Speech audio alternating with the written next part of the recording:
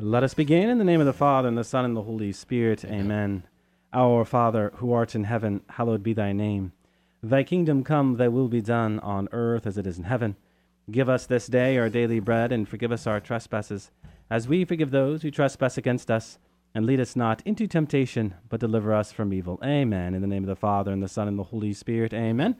Well, welcome to another edition of Seeds of Truth. This is your host, Joe Holcraft, coming to you from KKXX Studios, Chico Life Radio, 104.5 FM and AM 930.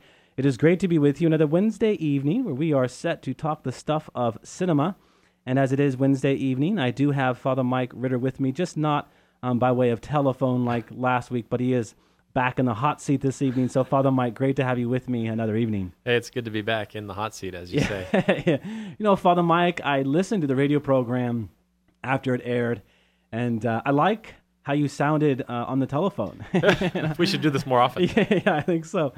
So we left last week saying that we were going to go to the movie theater, and, well, we never made it to the movie theater, and part of the reason was that you were gone. Yeah. But also, I had gotten a number of requests, 3 requests, to talk about Wonder Woman.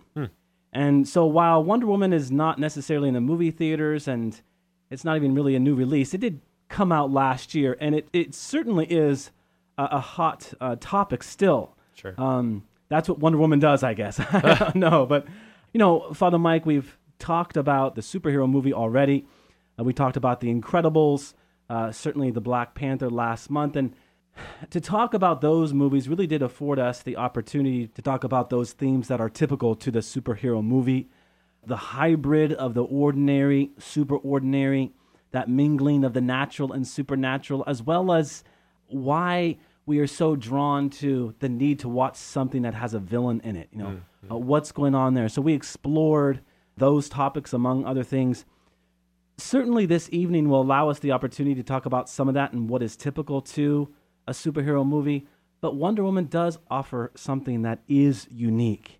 And what I mean by that is, while every superhero movie has that perennial superhero myth, you know, where you have someone leaving the very safe domesticity of a home to go save the world, and certainly that's in Wonder Woman.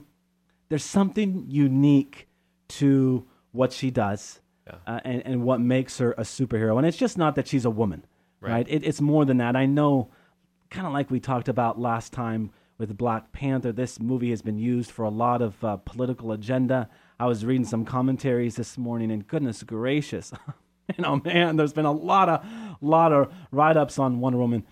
But there are other things that we are set to explore. But the first thing we're going to explore is the reality of myth. Because, Father Mike, if you have a problem with myth and you're a Christian, you probably won't want to watch this movie. But that's why we are on air, to help clarify why that might be a problem. Well, and I would say that the first thing is we haven't understood myth. Yes. The first thing I want to say, I mean, and this movie is very deeply rooted in myth and specifically Greek mythology with Zeus and all that kind of stuff, and the Amazons. And I walked away from that movie and I thought to myself, maybe my mom is an Amazon. Super athletic, kind of violent, like very intense. Wouldn't want to mess with her. How many kids did your mom have? 4. Okay, my mom had 11. So my mom's the Amazon, right? No, okay, go ahead. But you do have this, I mean, the beginning of the movie in kind of a really interesting way, in an animated way, it speaks of, you know, Olympus and Zeus and the gods. And this story is very connected. This is not like Spider-Man, you know, bit by a super spider and becomes super spidery. Yeah. You know, but this main character, really, she is, in a sense, a god. She's descended from Zeus. Yep. And you have, in a lot of this mythology, just this ancient sense of the fusion of these two worlds, you know, that somehow the God and humanity coming together. You have the sense of paradisal man, you know, that initially Zeus created man and this kind of paradise tranquility, the corruptibility of human nature, this kind of cosmic struggle between good and evil. Even the kind of the sacrifice of Zeus, you know, that with his dying breath, he gives this god killer who turns out to be the girl, you know, to kind of overcome the tyranny of evil in the world. It's really kind kind of fascinating. We were talking about this the other day, how kind of this great story in kind of cosmic theatrical terms, kind of anthropomorphized terms. This story of this great struggle for salvation and the human contact with God in some form or another. Just pondering all that brought me back to what we said in the beginning about the Christ-haunted culture, that this story has this kind of imagination of God and his engagement with man has kind of been teasing human imagination for centuries and centuries and centuries. And really, if we take Greek myth as an expression of that kind of faith and that sense of the divine, as an expression of human values as they're articulated in the story, then we're really not talking about competing deities, but we're talking about a real expression of what? That's the question. Yeah. I think it was now 3 months ago, Father Mike, when we treated the Chronicles of Narnia. And I had made the point that Tolkien was the reason why C.S. Lewis came into the Christian faith. In 1929, he had already had this encounter with God, so he believed in a God. But it was in 1931 that, as I had remembered it then, he had come to believe in the Christian God. So I went back to read more about this recently, and I found this fascinating conversation that speaks directly to what you're saying right now. And it happened on September 19th, 1931. So C.S. Lewis, Tolkien, I think Hugo Dyson was a part of this conversation. They had dinner, as they typically do, there at Magdalen College, and they kind of went for an evening stroll on the college campus. And C.S. Lewis told a friend, I think 2 days later, Arthur Graves, that night changed his life.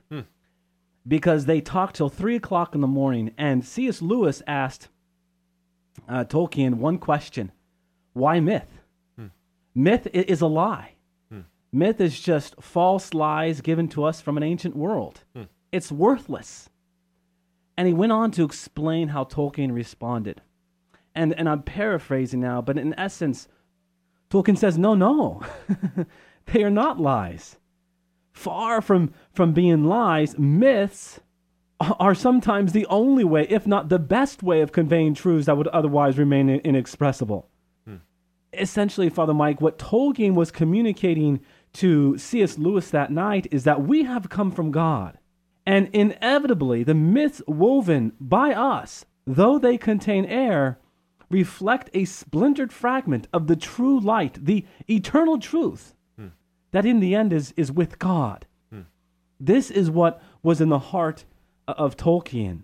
Well, and it also, these stories, they also express in the drama of the story, like the great values of the culture, So it's hard to say that these are theologies in myth, competing with Christian theology. And the other thing here, too, is, and it's certainly relevant to our discussion on Wonder Woman, is when you take any kind of myth and put it to screen, what's going on? Well, you just, Father Mike, spoke to how a myth is going to communicate the values of that culture. You put that to screen, and suddenly the image of what that story is trying to tell is now evangelizing the mind and heart, right, with that image. Yeah. We use the word image, imago, figure, likeness, reflection. What have we talked about with von Balthasar? It's all about that reflection, being able to look into the mirror. When we have a myth on a screen, like this superhero myth, Wonder Woman is a superhero myth, right? A perennial superhero myth. Yeah. What we have is something being communicated that, as you watch it on the screen, is evangelizing the heart and mind. And what is being evangelized is the truth of a culture, the truth of man, the truth of what we've been talking about as it relates to von Balthasar for the last 20 programs. Yeah, and myth as a genre, it's important to note that it kind of has a style, that it deals with these big, huge, inexpressible truths in very broad strokes. And the best way to put that would be like a modern myth would be like Star Wars. And what's the setting? Oh, yeah. What's the setting? Yeah. A long time ago in a galaxy far, far away. Yes. I mean, so you create this huge, broad strokes universe, Zeus, Olympus, in which you can begin to work out these great truths. So the great theological truth of Mount Olympus and all that, it's not attempting really as a myth to suggest this God, that God, that God, that God. Sure, sure. But in this mythic world, what are the great truths that are revealed, and the relationships and the struggle and the power of it all, and the questions that it poses and tries to work out. So myth is a powerful bearer of theological truth, not in the sense that it suggests these theological systems, but that in a distant galaxy long ago, this story works itself out. I do want to suggest, though, and I think this is interesting just for us as we talk about God as Christians, and particularly in a secular world, I think that we're not aware many times of how Greek we are in our thinking, linguistically or otherwise. Yeah. And I do think when we, consciously or not, when we use the word God, people think of a character like Zeus. We think of gods as they are the apex creatures. Yep. You know what I mean? And then so you get in the atheist movement. Well, what you famously, there was that astronaut, I think he was Russian or whatever, who went up into space, and he said, "I have gone up into the heavens, and there's no God here." Yeah. You know what I mean? That God is not just the alpha male in the universe, but he is the potential. He is existence itself. And I think a lot of people have a problem with the notion of God because they get the notion of God completely wrong. Yeah, I am who am. Yeah, and we're looking for a Zeus type figure. And so we can ask the question, where is he? Is he here? Is he there? And again, in that Greek kind of way, that there is this great competition between the gods and between man.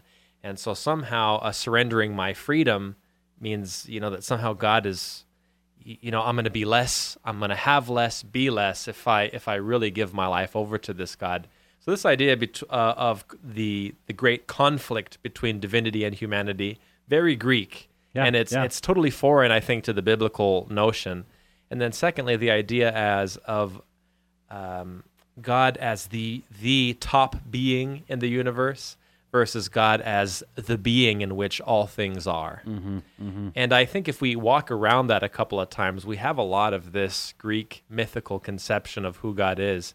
And that's going to be a theological problem for us if we don't understand the biblical sense of God.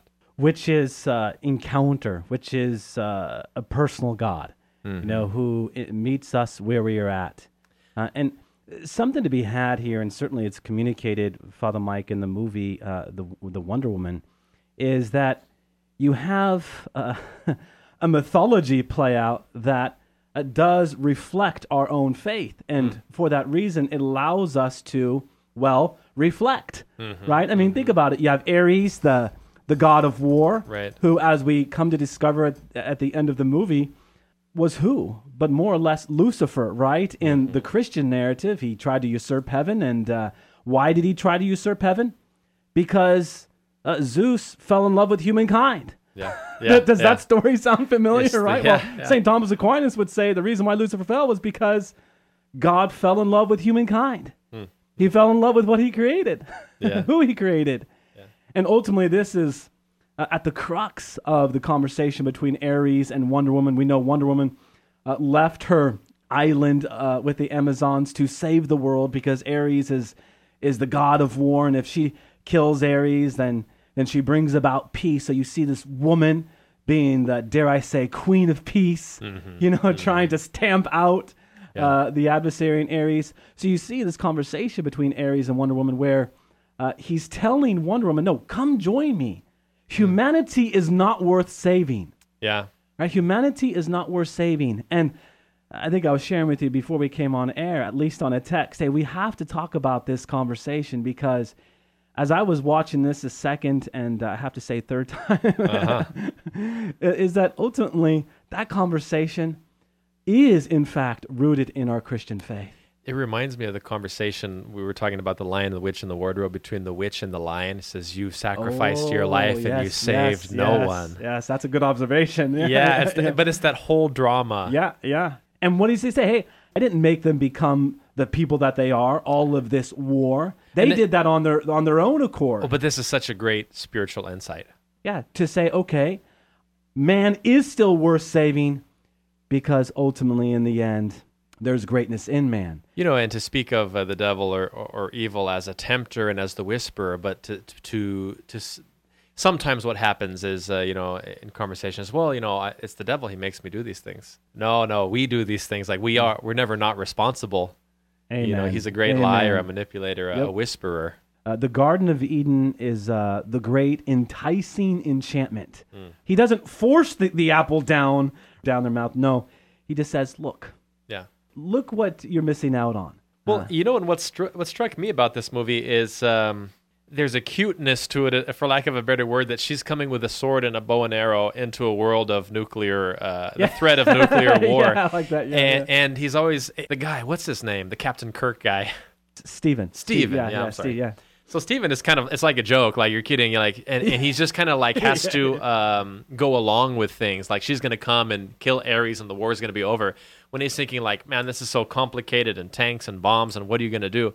But I thought that the brilliant or the deep insight is that, this peace by deterrence thing doesn't work. We build bigger bombers and bigger this and bigger that, and that's how we're going to resolve these issues. And I think there's kind of a resignation in the movie that this is the war without end. There's no way out. Yeah. And so it does present the Christian world, and that is it's a world that can't save itself. That it's a world in need of intervention and from the divine. So that does play itself out. And what struck me about it is real salvation always seems like it's not enough. It's bows and arrows against nuclear weapons. And the great insight for the movie for me is that you really have to eradicate the spiritual evils to get rid of the kind of political, social evils. Yeah. That maybe real peace, it has to begin as some kind of internal reality. If the interior life of man is corrupted, the world is going to be corrupt. Yeah, amen. The great definition of peace for me is that it is never to be reduced to just the absence of warfare, but spiritual welfare. Yeah. It is never defined by the negotiation of a treaty, but the wellspring of being in harmony with God. I mean, that's the great shalom, right? Covenant harmony with God, that deep interior reality. As you were talking there, Father Mike, I was reminded of the scene where Wonder Woman is in the foxhole. The guys, they're on the front. They're just depleted. They can't, even show themselves because they're going to be blown up. And there's Diana Prince ready to intervene. She takes out her shield. She takes off her overcoat, and she's running to the front. Mm-hmm. And what struck me is that she just didn't wipe them all out, but she led. And as she was, what did all the men say? They were depleted, they were worn down, and they said, what is she doing? They get up and now they start to run. They start to go to battle, right? It wasn't just that, she wiped them all out and they're all good. No, it was, let me pick you up. You can do this. Let me lead. Yeah. And I think there's another spiritual insight to be had. Sometimes we are called to pick up our brothers and sisters in Christ. It's not that they can't do something. They just need us to give them a helping hand and let them know, yeah, you can do this. Let me lead on this front. And as you do, step behind me and you can do this. I think there was something going on there because so often in these superhero movies, they just blow them up and wipe them out. But this movie did capture that, just not in that one scene, but all throughout. They were kind of working together as a team where she was actually working with these smaller private soldiers. Well, yeah, and along those lines, I suppose what strikes me about this movie too, and a number of movies now, is it's this great need and effort to show the great power and strength of femininity. In very heroic ways. That in particular, I mean, all of these superhuman movies want to show a great superhuman strength, but in particular, it's the Amazons. It's an all-female island.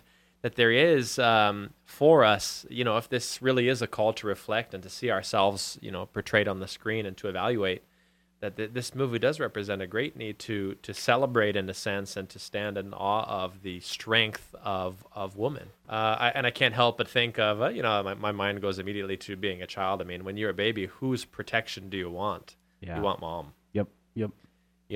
So I do think that there's something very innate and deep there as well. And certainly we do have a lot of movies that celebrate, the strength of man and manhood.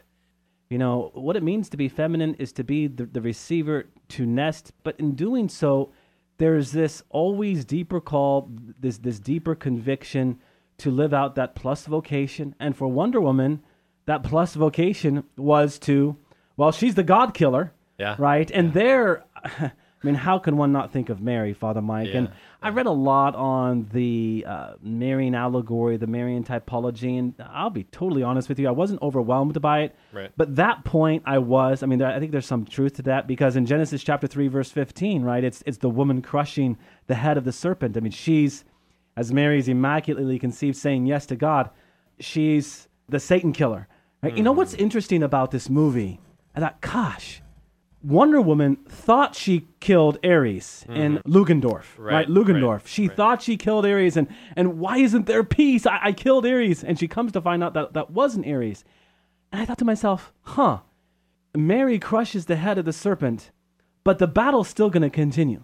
The battle's still going to go on. There's still going to be that spiritual warfare. Yeah. There's still going to be, for every day there is, that titanic struggle between good and evil. And Mary's going to be there, just as Wonder Woman was there, right, battling Ares. Not Lugendorf, who she thought was Ares, but the actual Ares, who she ends up defeating. Again, and it's just a commentary on the movie, or just the thrust of the movie, and make of it what you will, but it's very much that woman is the protector of man in this movie. Mm-hmm. The Amazons, and then corruptible man, and it's kind of like...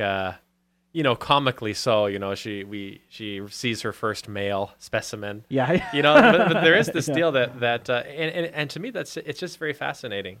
Yeah, I always do this at weddings sometimes. I share with them that Genesis story, the creation of Adam and Eve.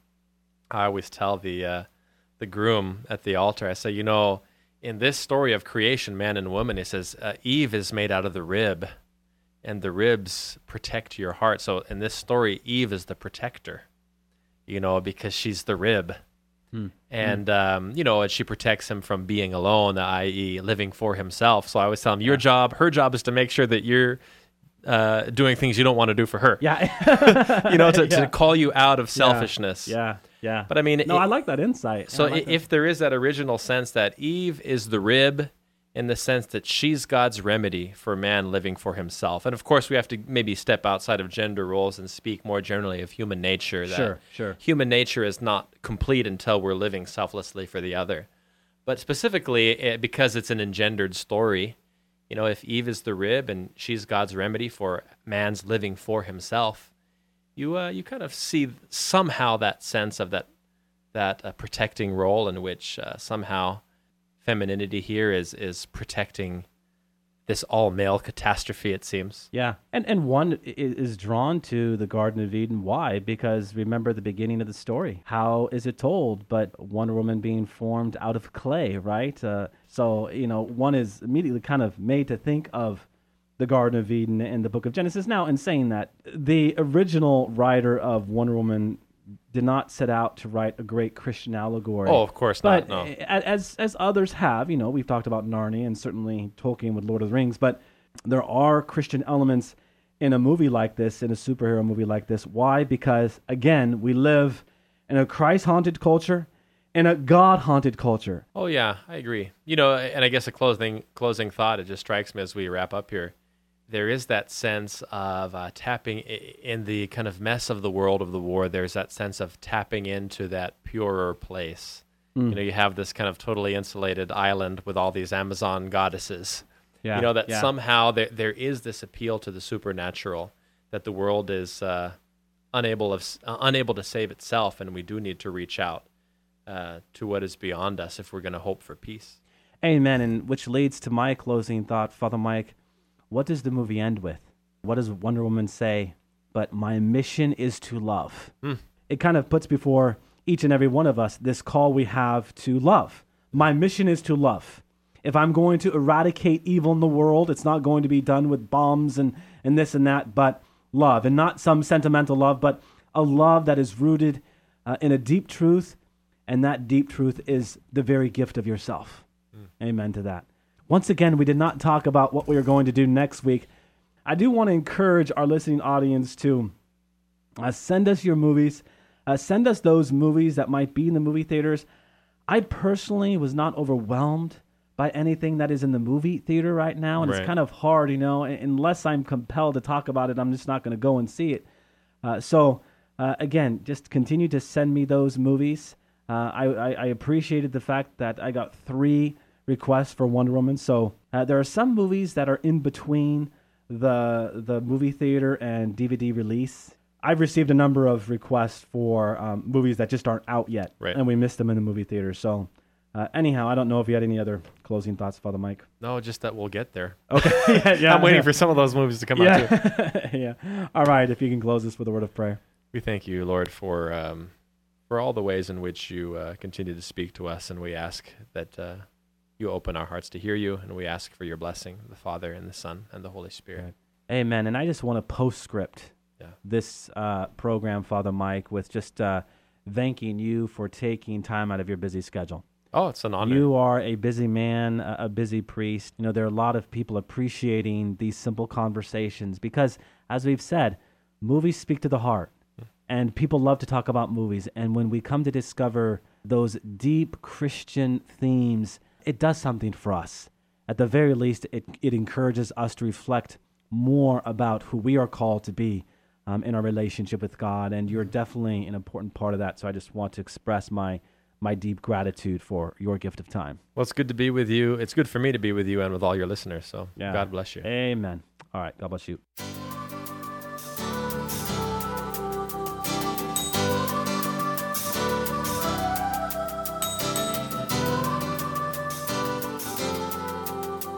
Thanks for listening to Seeds of Truth, heard every evening, Monday through Friday at 5:30 here on KKXX. If you'd like to hear this program or find out how you can help support Seeds of Truth, the website is joeholcraft.org.